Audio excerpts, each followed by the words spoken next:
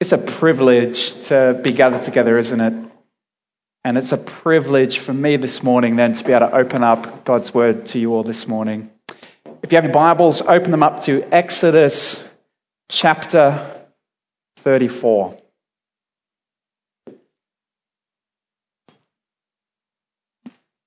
As Dave mentioned this morning already, and you don't need me to tell you, we live in a world gripped by pandemic. You can't escape hearing about it constantly, all the time. Dr. Tedros Adhanom Ghebreyesus, the head of the World Health Organization, announced on this past Wednesday that COVID-19 is now a global pandemic. This virus that had appeared in Wuhan, Hubei province, in December of last year has now spread to 123 nations around the world, infecting some 150,000 people. This past Friday, just 2 days ago, the British Prime Minister Boris Johnson warned his country that it faces the worst public health crisis for a generation. He said the following, he said, "I must level with you, many more families are going to lose loved ones before their time." You turn on the television and you hear things about schools closing, whole countries in lockdown, stock market crashing, sports events cancelled. And the fruit of this is that we can find ourselves looking to the future and suddenly feeling very, very afraid.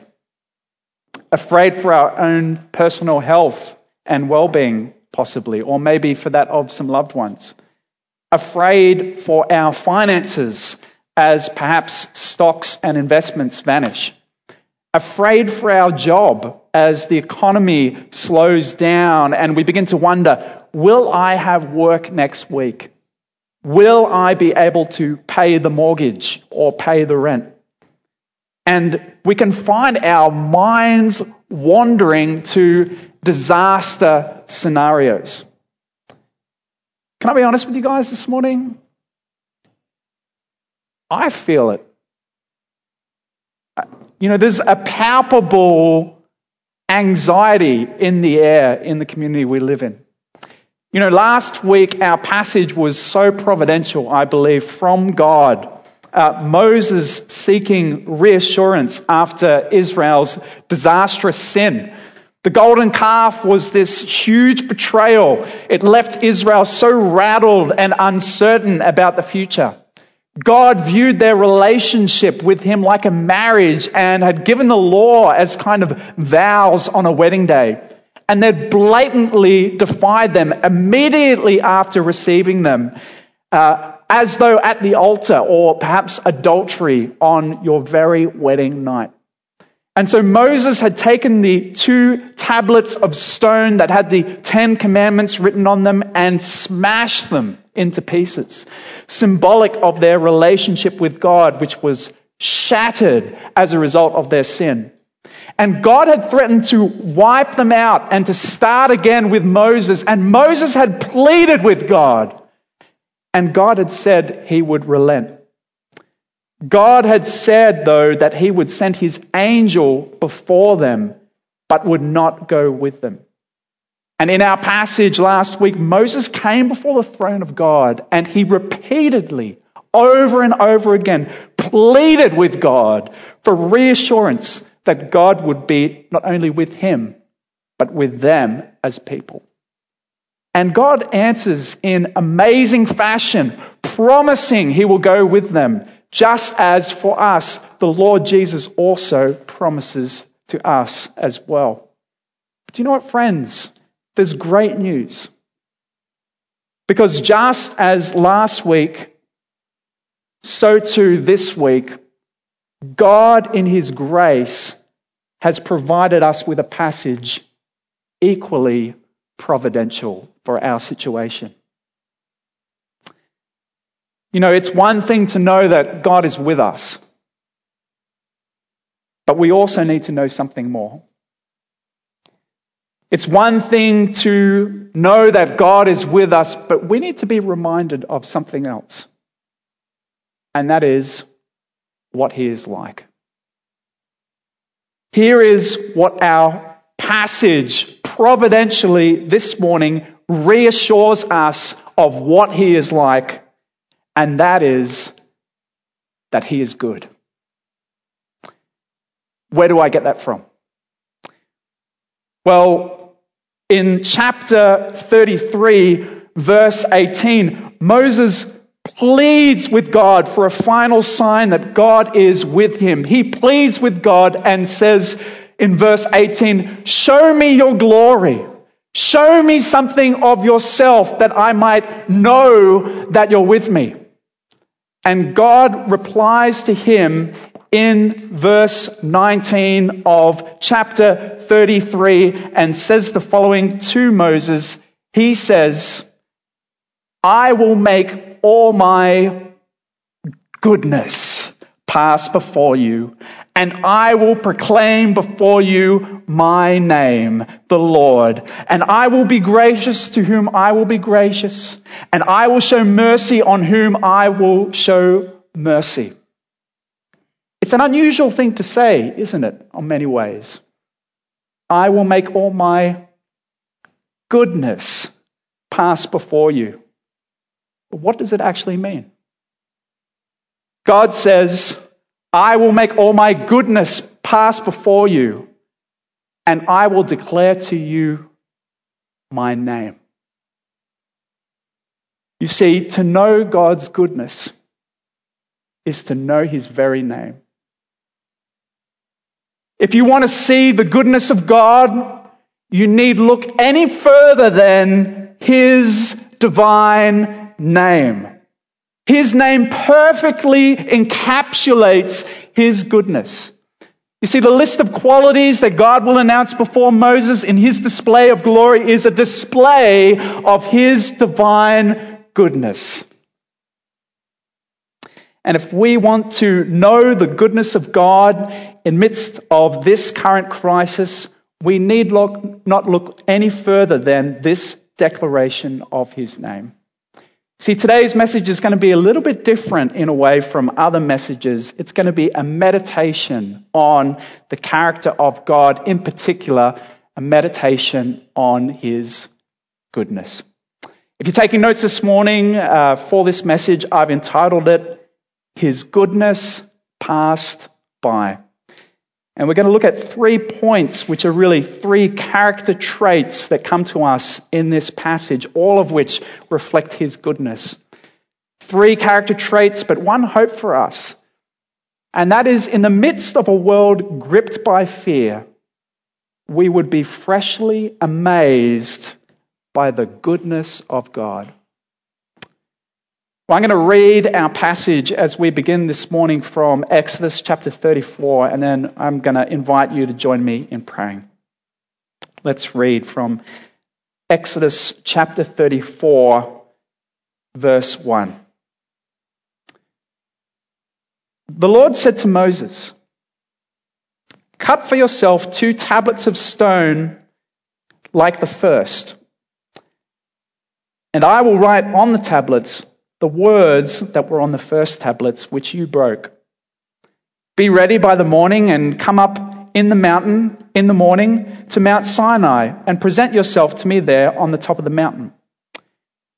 No one shall come up with you, and let no one be seen throughout all the mountain. Let no flocks or herds graze opposite that mountain."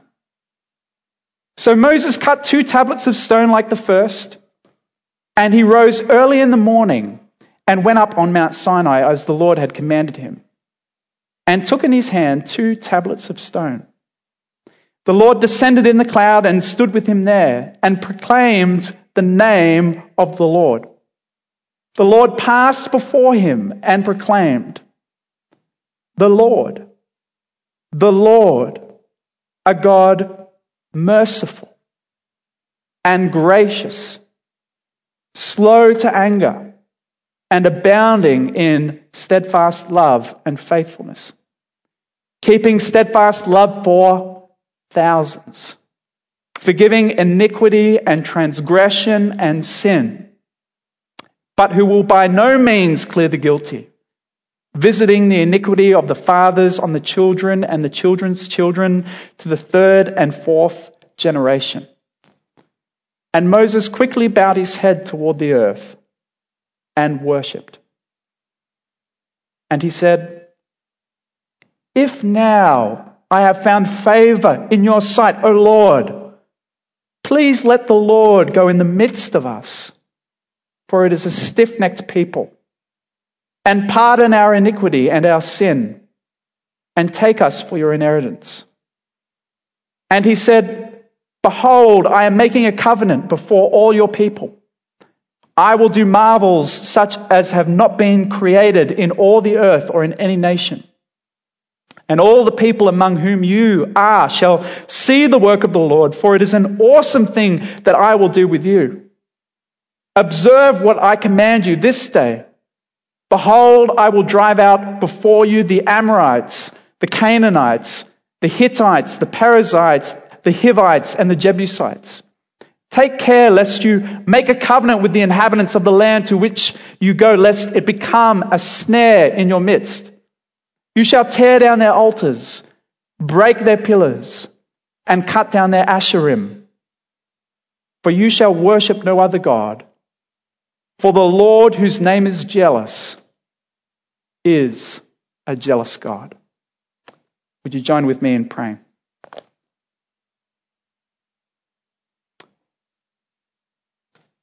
For God alone, my soul waits in silence. From him comes my salvation. He alone is my rock and my salvation, my fortress. I shall not be greatly shaken. Lord God, as your people this morning, we wish to pause and remember that you alone are our rock and our salvation, our fortress, our help. Nothing else but you can save us. No medicine, no ingenuity, no government policy, no righteous life, nothing but you. And Lord, this morning we come before your throne as your people, and we're in need of encouragement from you. So we ask and we pray, Lord, would you speak to us this morning? Would you make your word to Moses and to us come alive for us this morning? And would it give us great confidence that you and you alone are good? And we pray this in Jesus' name. Amen. Well, friends, let's dive right in this morning and begin to unpack this passage of Scripture with point number 1, the first character of God or characteristic of God that is revealed in this passage, the first aspect of his goodness, which is the God of compassion and grace. In our passage today, God continues his conversation with Moses from inside the tent of meeting. Having explained that he will make his goodness pass by, he declares his name. He explains that he can't reveal his unfiltered presence to Moses lest it completely destroy him. However, he explains to Moses that he will hide him in a cleft of rock and he will protect him with his hand as he passes by before him and show him just his back, or a Hebrew expression meaning just a glimpse of him. Read with me again those first couple of verses in our passage, chapter 34, verse 1. The Lord said to Moses, "Cut for yourself 2 tablets of stone like the first, and I will write on the tablets the words that were on the first tablets which you broke. Be ready by the morning and come up in the morning to Mount Sinai and present yourself there to me on the top of the mountain. No one shall come up with you, and let no one be seen throughout all the mountain. Let no flock or herds graze opposite that mountain." You know, there's grace already all over these words as God tells Moses to make 2 new tablets of stone, already signaling that God intends to make with Moses a fresh covenant, a new covenant. And Moses is to be this lone figure coming up into God's presence on Mount Sinai. There's not to even be any animals dwelling in the midst of Mount Sinai. Imagine the scene of the towering peak of Mount Sinai as Moses is to be all alone as he begins to make his trek up to the top of the mountain. The representative of God's people, a stone tablet under each arm. This elderly man begins the long trek to the top of the mountain to meet with God himself. Read with me again in verse 5. The Lord descended in the cloud and stood with him there and proclaimed the name of the Lord. The Lord descends in this cloud that symbolizes his presence, and he stands near Moses, covering him in the cleft of the rock as he passes by. Moses had asked, "Reassure me, God, that you're with me. Show me your glory. I want to see your face." And God had said, "You can't see my face, but you can see just a glimpse." But notice how now God doesn't actually visually show Moses anything. Even if there was something to be seen, Moses wouldn't have seen it because verse 8 says that Moses falls to his face in worship. You see, the way the Lord reveals his glory to Moses, the way the Lord reveals his goodness to Moses is to pass by and proclaim truths to him about himself.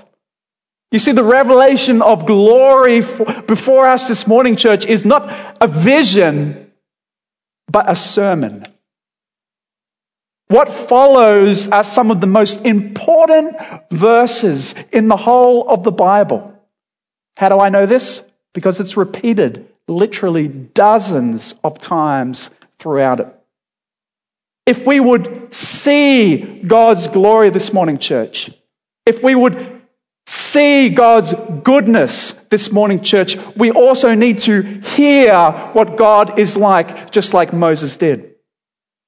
And the first thing that God reveals about himself is that he's a God of compassion and mercy. It says, or the Lord says, the Lord, a God merciful. You know that word in Hebrew, raham, it means to be fond of or to be tender like a mother is with her children. Perhaps better to be full of sympathy or compassion. Here's a question. Is that how we think of God? Tender like a mother with her children. You know, recently with Elijah, we've been experimenting, trying with the cry it out method. And I have to say, I probably find it most difficult of anyone in the house. It breaks my heart. Recently, we decided we were going to no going into him at all. He's just going to have to cry it out once down. That's it. You know, I need to man up. But we completely forgot that we'd given him the meningococcal vaccine that morning, the Bexsero that can give you like a high fever and all this sort of thing. Anyway, he cried straight for an hour and 45 minutes before he finally fell asleep for 5 minutes and woke up screaming again, which time I went in to grab him and he was burning up with a fever. We placed him in the baby seat and he was just like, wouldn't even eat his food, just like dazed, and then just like vomited like everywhere. And I thought, oh my goodness, like what a terrible parent I am. But just that picture of how your heart goes out to a small child in need, full of compassion for that child, tender like a mother with her children. That is how the Lord has revealed himself to be. But more than that, the Lord, a God merciful and gracious. You know, that word means that he does not treat people as they deserve. Grace in the Bible means undeserved kindness. It means that God treats wicked people with love and mercy. You know, so often in our culture we find ourselves baying for blood. If you're a cricketer, you'll remember the recent Sandpaper Gate scandal with Steve Smith and Cameron Bancroft and David Warner, how they'd cheated using sandpaper to sort of alter a ball in cricket. And it was a national scandal and people were crying out, "Get rid of them! Shame on you! Shame on you!" Or perhaps more recent examples of characters like Eddie Obeid or George Pell or Israel Folau, where people just cry out for their blood. Get rid of them! Be gone from our society. But that's not what God is like.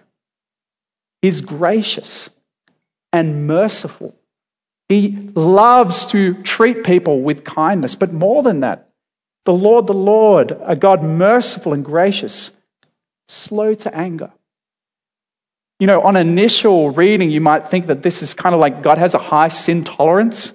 Like he waits to be provoked just enough and then he just explodes in anger or something like that. But that's not what this means. It means he has incredible patience. He waits patiently for his creatures to repent and turn back to him. 2 Peter 3:9 says it so perfectly. The Lord is not slow to fulfill his promises, some count slowness, but is patient towards you, not wishing that any should perish, but that all should reach repentance. He's slow to anger. He's patient. More than that, slow to anger and abounding in steadfast love. You know, anytime you read that word in your English translation, steadfast love, it's usually the Hebrew word hesed, which is a specific word in the Bible that refers to God's love for his people as expressed in his commitment to a covenant with them. It's his kind of marriage vow love. It's his covenant love. You know, just like a faithful spouse whose partner deserts them, and yet that faithful partner is solid as a rock in loyalty and in forgiveness and keeps pursuing that partner who's wandered away from them. That is a picture of God's hesed, his steadfast love for us. He is abounding in steadfast love. You know, our culture when it comes to love is so often fickle. It's based purely on feeling, or it's transactional. When the cost becomes too high, I'm out and I'm gone. But not so with God. He is abounding in steadfast love. More than that, he's abounding in faithfulness as well. That word means trustworthiness, constancy, faithfulness. It says keeping steadfast love for thousands. It echoes the second commandment in Exodus 20 where God promises to love 1,000 generations of those who keep his commands. What would it take for you to go back on your word? Financial stress? Ill health? Relational difficulties? Career opportunity? Not so with God. He is abounding in steadfast love and in faithfulness as well. Even more than that, it says forgiving iniquity and transgression and sin. You know, God proclaims 3 different types of things he forgives to show us how broad his forgiveness is. He forgives iniquity, that's just wrongdoing, or transgression, that's kind of more serious things like rebellion and law breaking or crime. And sin, the kind of broad term that covers everything else. The point is God loves to forgive. But do you know what the truth is? Forgiveness is a great concept, but it's hard when it's against you. I just was thinking about this week, many years ago, when I was the subject of some quite harsh gossip and slander, and I just found myself so angry with the people who were gossiping about me, and I found it incredibly difficult to forgive them. But not so with God. He loves to forgive. God reveals his glory to Moses by passing by him and declaring truths about what he's like. And he declares that he is the God of compassion and the God of mercy. But if that's all we knew of God, we would have a very wrong perspective about God. You see, our culture loves every single item on that list. Compassionate, great. Gracious, great. Excellent. Slow to anger, that's wonderful. Steadfast in love, really good. Forgiving, excellent. But there's a couple of other components of his goodness that are missing from this list. And that brings us to point 2, not just the God of compassion and grace, but the God of justice. You see, the mercy and justice of God are like two train tracks that exist side by side. You see, God's mercy is meaningless without his justice. If he wasn't just, there'd be no need for us to even receive mercy in the first place.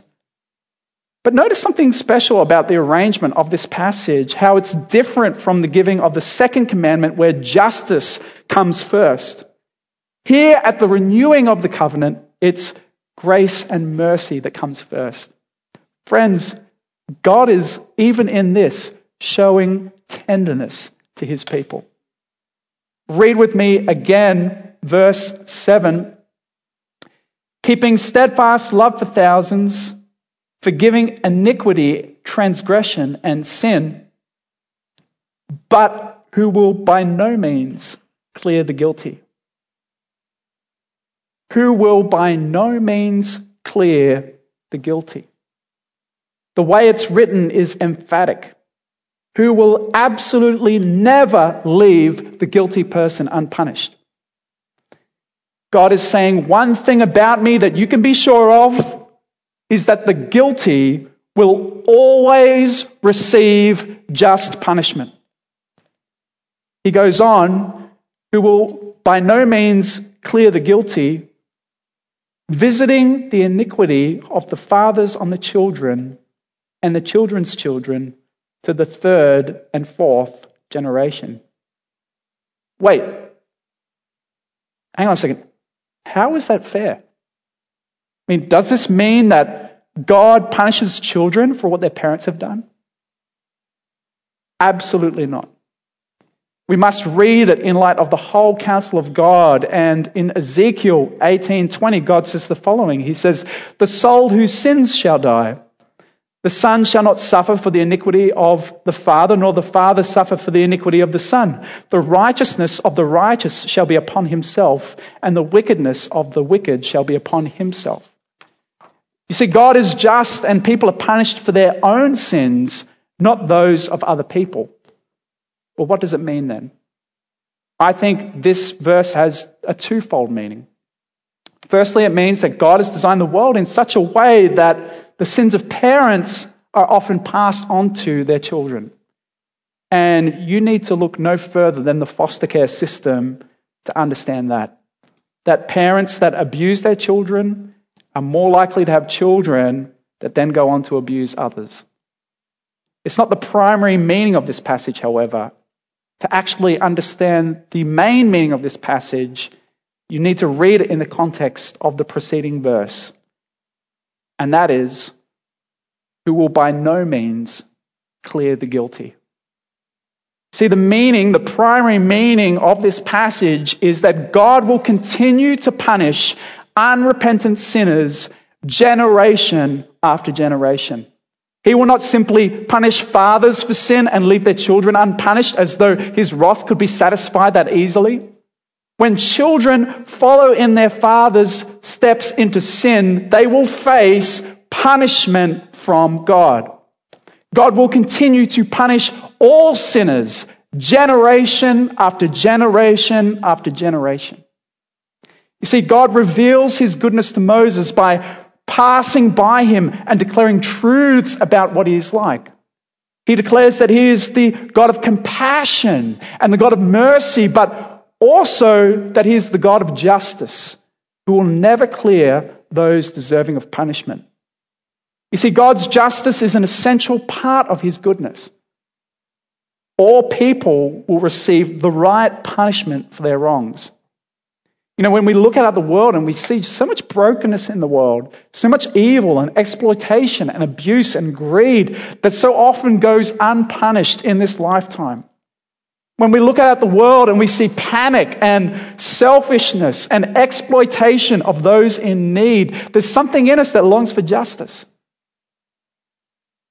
But the justice of God creates a massive problem for us. I think John Piper puts it so well when he says the following. He says, injustice is to treat others worse than they deserve. And the more respect they deserve, and the less we render, the greater the injustice. God alone deserves the highest respect and praise and love and fear and devotion and allegiance and obedience of all beings in the universe. Yet every single human being in this room and on this planet has fallen short of this worship and have exchanged the glory of God for the creation.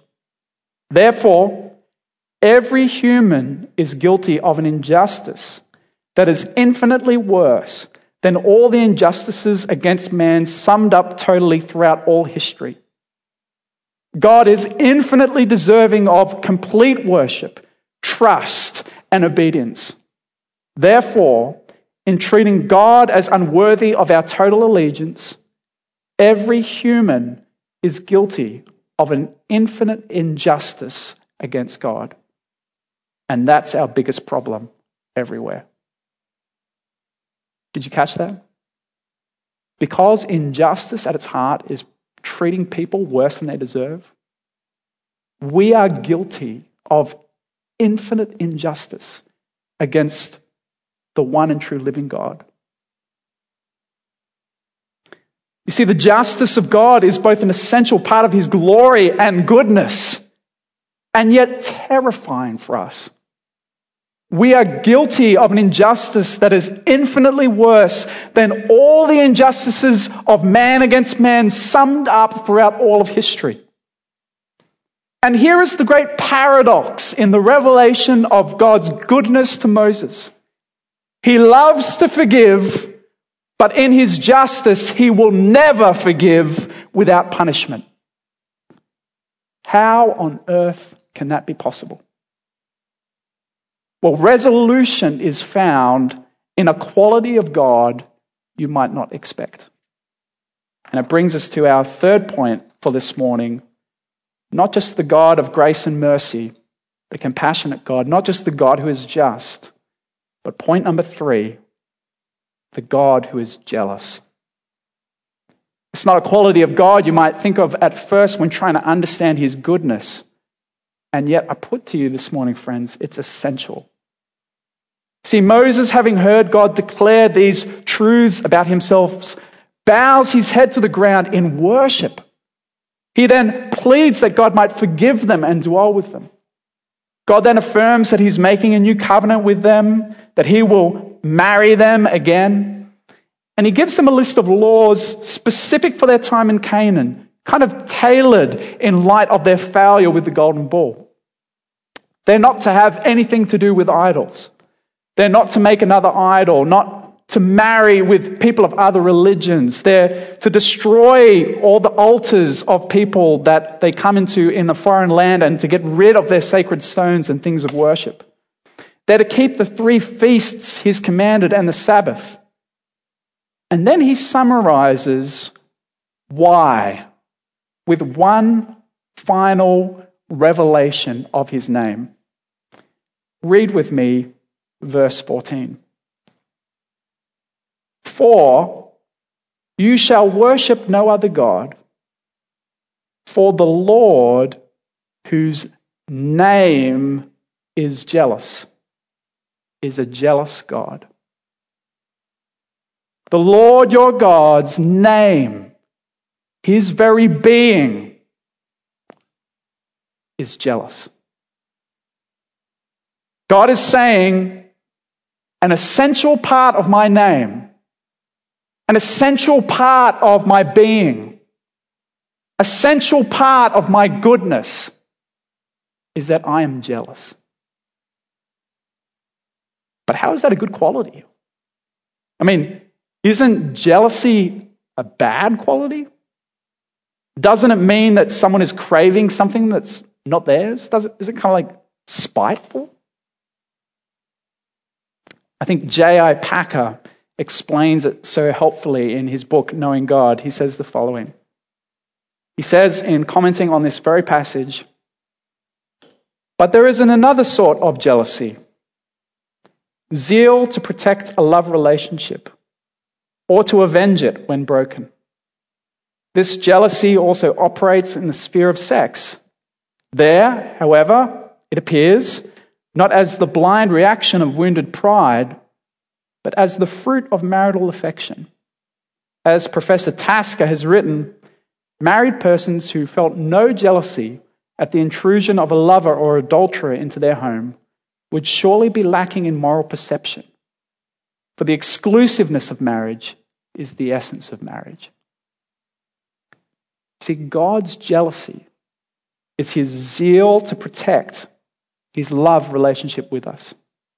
You know, it could be possible to think that God is both merciful and just, but then somewhat apathetic to us in our plight, sitting back and waiting for us to turn to him. Absolutely not. God is jealous for us. God is zealous to protect our relationship with him. He will not sit back. God seeks our highest good, what we would also seek, or what we ought also seek, which is to glorify him. He doesn't idly sit back in the world and allow people to dishonor him. He is constantly working to see his plans for his glory achieved in the world. And there is nothing, therefore, that is happening in the world today that is outside of God's plan for his name to be glorified among all creation. There is nothing happening in the world today that could ever thwart his plan to glorify his name, his goodness among all the nations. How do we know that? How can we have confidence that that is true? He is the Lord whose name is jealous. And he is jealous for his glory. The Lord says the following in Isaiah 42:8. "I am the Lord, that is my name. My glory I give to no other, nor my praise to carved idols." Chapter 48:11. For my own sake I do it. For how should my name be profaned? My glory I will not give to another. You see, the glory of today's passage isn't just that God has revealed his goodness to us as a merciful and yet just God, but that he has reassured us of his commitment to protecting his people and displaying his goodness to the universe by declaring that he is also jealous. And the greatest display of his jealousy, the greatest display of his commitment to protect his relationship with us, is seen at the foot of the cross. See, God is full of mercy and compassion. He is slow to anger and abounding in covenant love. God is just, and he will never let the guilty go without punishment. But because he is jealous and so committed to protecting his love relationship with us, because he is not apathetic and neutral to us, but a husband who is watching someone else enter our relationship and is zealous to protect, he sent his one and only Son, Jesus, to endure a place-taking death, to absorb in full his just punishment for our forsaking and dishonoring of him, to satisfy both his love and justice in one moment on that cross, and to enable us once again to be reconciled to him simply through faith and repentance and trust in the Lord Jesus Christ. Did God need to send his Son? Not at all. But he did it because he is so jealous for us. You see, God's jealousy is a beautiful part of his goodness, and it should give us such assurance.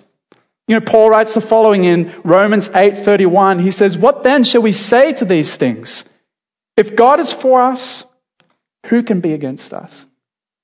He who did not spare his own son, but gave him up for us all, how will he not also with him graciously give us all things?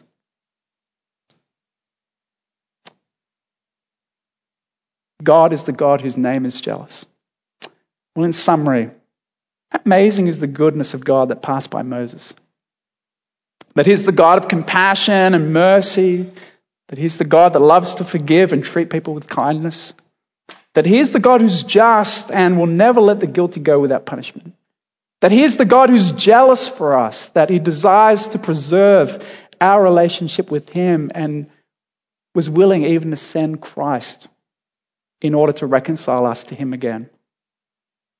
But how should we respond to what we've heard? How should we respond in light of the present crisis that we face? Where we are so tempted to feel fear for our own personal health and safety, or perhaps that of loved ones. Where we're so tempted to feel fear for our finances as stocks vanish. Where we're so tempted to feel fear concerning our employment as the economy slows down and we wonder, will I have work? Will I be able to pay the mortgage or the rent? When our minds wander to disaster scenarios. Friends, this morning's message has a very simple and yet vital application for us. A simple and vital application that will help us to remain faithful to God amidst this present crisis. A simple and vital application that will help us to honor and glorify him when the whole earth seems to shake. And that is this: that we must regularly stop and behold the goodness of God that passed by Moses. We need to regularly stop and behold his goodness. We need to remember that he has promised that he'll always be with us, and we need to remember not just that he's with us, but that he's good as well. That he's merciful and compassionate, that your situation is not hidden from him and he deeply cares. That he's just and he will not let the world continue to dishonor him without due punishment. That he's jealous and he will act to preserve his relationship with those he loves and to see his name glorified in the whole earth. Here's the question I want to leave you all with, whether you're listening in online or whether you're right here this morning and as you go out. Question is this: in the coming weeks and months, when everything around you seems to scream panic,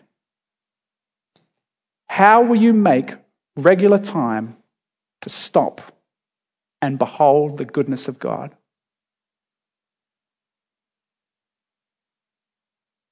When your neighbors, your community are panicked, how will you stop to make regular time and behold the goodness of God? Maybe it's by taking a longer lunch break just to pray. Maybe it's putting a scripture to memory. Maybe it's preaching some of the truths that we've been talking about this morning to yourself. Maybe it's finding multiple brief, quiet moments throughout your day just to meditate on scripture. Maybe it's even in reading the Bible more than reading the news. Well, friends, my hope, my prayer, our prayer as a pastoral team is that in the midst of a world gripped by fear, we would be freshly amazed by the goodness of God. Would you pray with me?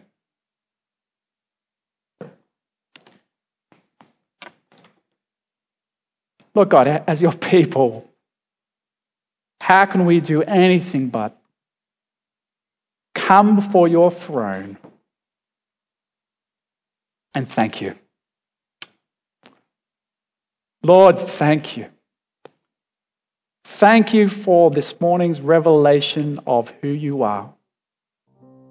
Thank you that you're a God of mercy and compassion, slow to anger and abounding in steadfast love. Thank you that you're a God of justice who will by no means let the guilty go unpunished. And thank you, Lord, that you're jealous. You're not apathetic towards us, but you deeply care about us. So much so that you were willing to send Christ for us. Lord, how can we ever thank you enough for that miracle of grace?